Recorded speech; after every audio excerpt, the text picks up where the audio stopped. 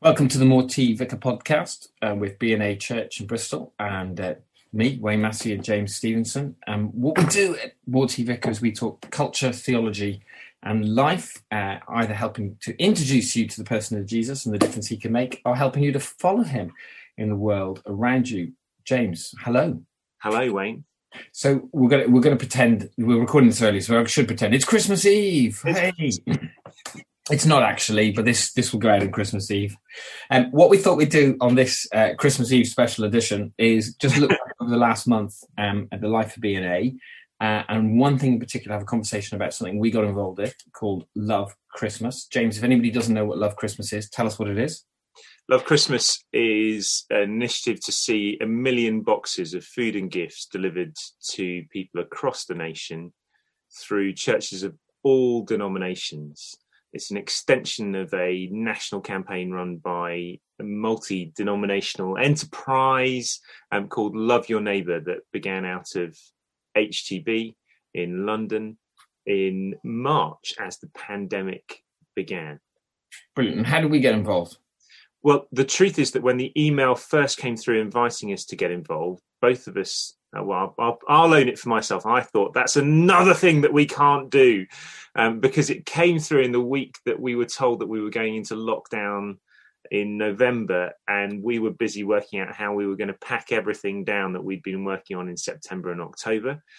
And so we were merrily carrying on, not planning to do it. And then we were both involved in a Zoom call with other church leaders from the HTB network, in which we heard about what had been happening through the initial work of Love Christmas. And we thought, we've got to get involved. So we did. Excellent. So what do we do? Well, what was great was that we were able to amplify what God was already doing. So our little churches were already beginning to engage in serving the most vulnerable in the city. So we asked every little church to play their part. So we had some praying for this. We had one preparing to run Alpha for anyone who wanted to respond to the gift that they were going to receive this Christmas by finding out more.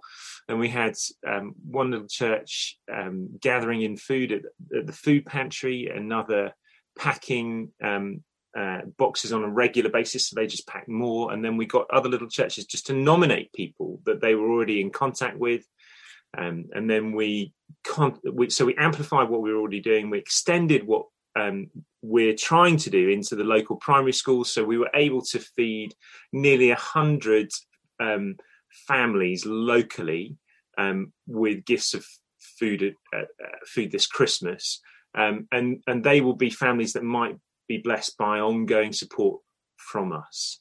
And then we were able to bless the city. So we approached the foster care services in Bristol City Council and said, could we give a gift to every foster carer to thank them for what they've done in 2020?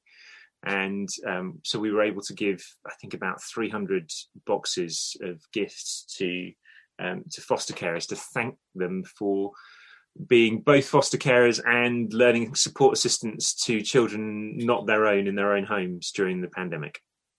Brilliant. I think there was a Monday where we had an idea, but we had no boxes to give out or nobody to receive boxes, and we had no money. Although we did have one church saying that they had a meeting where they would consider giving us some money. But on a Monday we had no boxes and no money. And by the Saturday morning, I think I'd worked it out that we reckoned we already had sort of over 400 places for boxes to go, and £10,000. That was like in 5 days. Yeah, that's right. That was pretty amazing. We'll go into what it was like in a second. You talked about amplifying what we were already doing. Talk a little bit about, I'm going to drop a phrase down your well, following the favour and narrowing the focus. That's a phrase we heard in the summer on a coaching clinic for church leaders. Follow the favour and narrow the focus. I think that in terms of amplifying what we're already doing, it's just a recognition that we've built up the capacity to engage with families through Boxes of Hope. So our youth have been coming in on Sundays and they've been packing up boxes of food and bags of food and delivering them to families who are on the free school meals programme. And so that is something that we've got more capacity to do. And actually, we've got other little churches wanting to do similar kinds of things. And so it really amplifying what we're already doing is about giving more strength to those circumstances. So instead of those families receiving just a bag of groceries and a present this Christmas for their children, the youth were able to go on Sunday and to give them the usual bags of groceries, but boxes. And they had rammed these boxes full of food and chocolate and gifts. And because they knew them, because they'd been packing groceries for them over the past few weeks, they were able to tailor the presents to the needs of the family. So it's both about helping us to do more, but also doing what we're doing better. And so our guests at our weekly meal for the homeless and vulnerable, Soul Food, were able to receive gifts that had been tailored specifically for them by the Soul Food team. And some of them were opening them saying, this is the only gift that I'm going to be given this Christmas.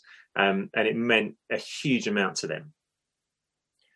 Brilliant. So Deb, you've already touched on some, like for you, because you've been heavily involved in this. What have been the real highlights? So stories that we've heard from people, one guy who is vulnerably housed went to the cash machine after he'd received the gift and took some money out, which was a lot of money for him, and but for other people wouldn't be very much, and gave cash to Love Christmas so that somebody else might receive a gift. It was wonderful to be engaged faith-wise with the city council, where they said they were able to give a certain amount of money and then realised that they couldn't, and we, without missing a beat, said we'll cover it. And just to show that we believe in a God who provides. It was wonderful to engage with the county cricket club through friendships, and to see people who are not Christians coming in and wanting to serve and wanting to bless what's happening at Christmas. So the stories have been wonderful, but I think what I've heard other people saying the highlight has been the whole church coming together as one body and everyone playing their part in this. And so when it comes to Christmas, people will look back on this Christmas and not necessarily think of the online carols, not that they weren't good, Wayne, or the Zoom on Christmas Day, but I think they'll think, and they'll look back on how the church came together to engage in God's mission through Love Christmas.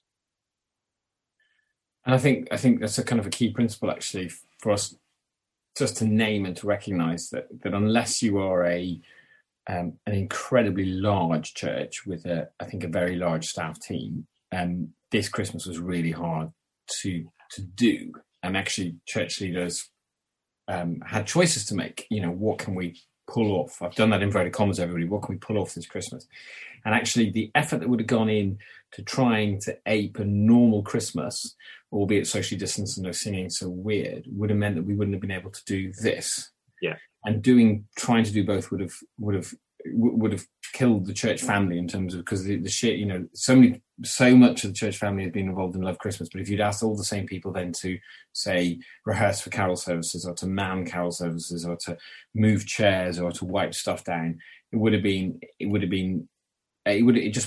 been fair or nice on anybody. And the experience would have been a really kind of a pale imitation of what a decent Christmas is like, in terms of how we've always imagined church anyway. So there was a kind of an intentional choice to say, this Christmas we're leaning into doing this, putting our efforts and energies in here, and that's all right. Yeah.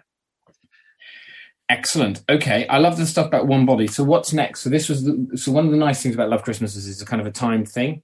As somebody once said, it would have been nice if we had welcome to 2020. If we thought about this in March. But I don't think in March any of us thought that this was what Christmas 2020 would look like. But what's next for us as a church family? So Love Christmas has ended, but what are the lessons that we're going to apply moving into 2021? Well, you mentioned it in the question to the last question you asked, follow the favour, narrow the focus. I think we want to continue to join in with the favour that God is giving us and narrow the focus, so we don't end up getting distracted. That's the key thing, that churches often will grow and will diversify, and then they'll struggle to bring a sense of cohesion to the whole and an understanding of what the whole body is involved in.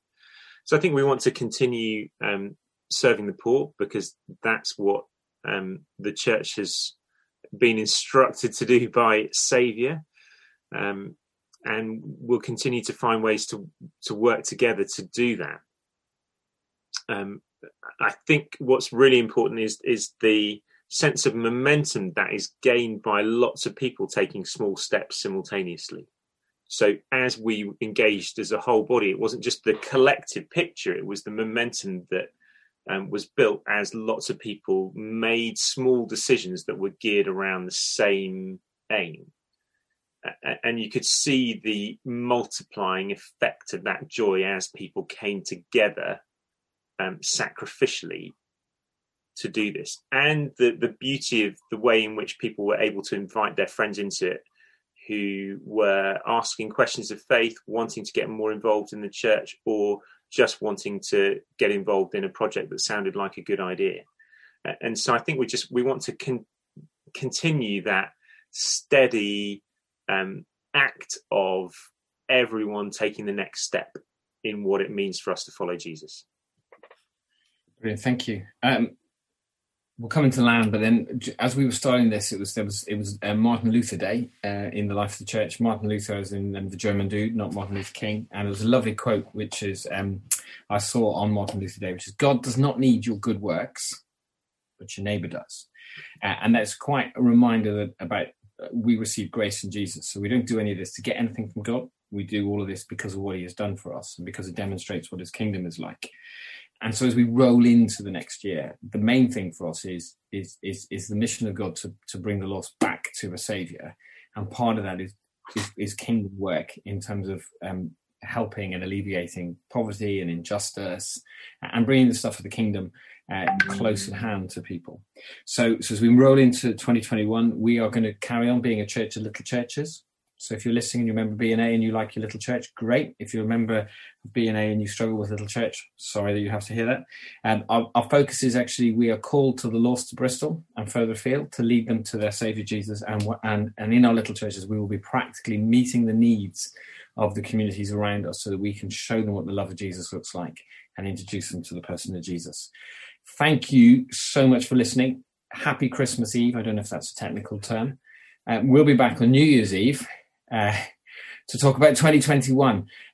If you want to find out more about B&A, babristol.org is our website, and we'd love to connect you in and to help you discover the person of Jesus or to continue to grow as a follower of Jesus. Take care.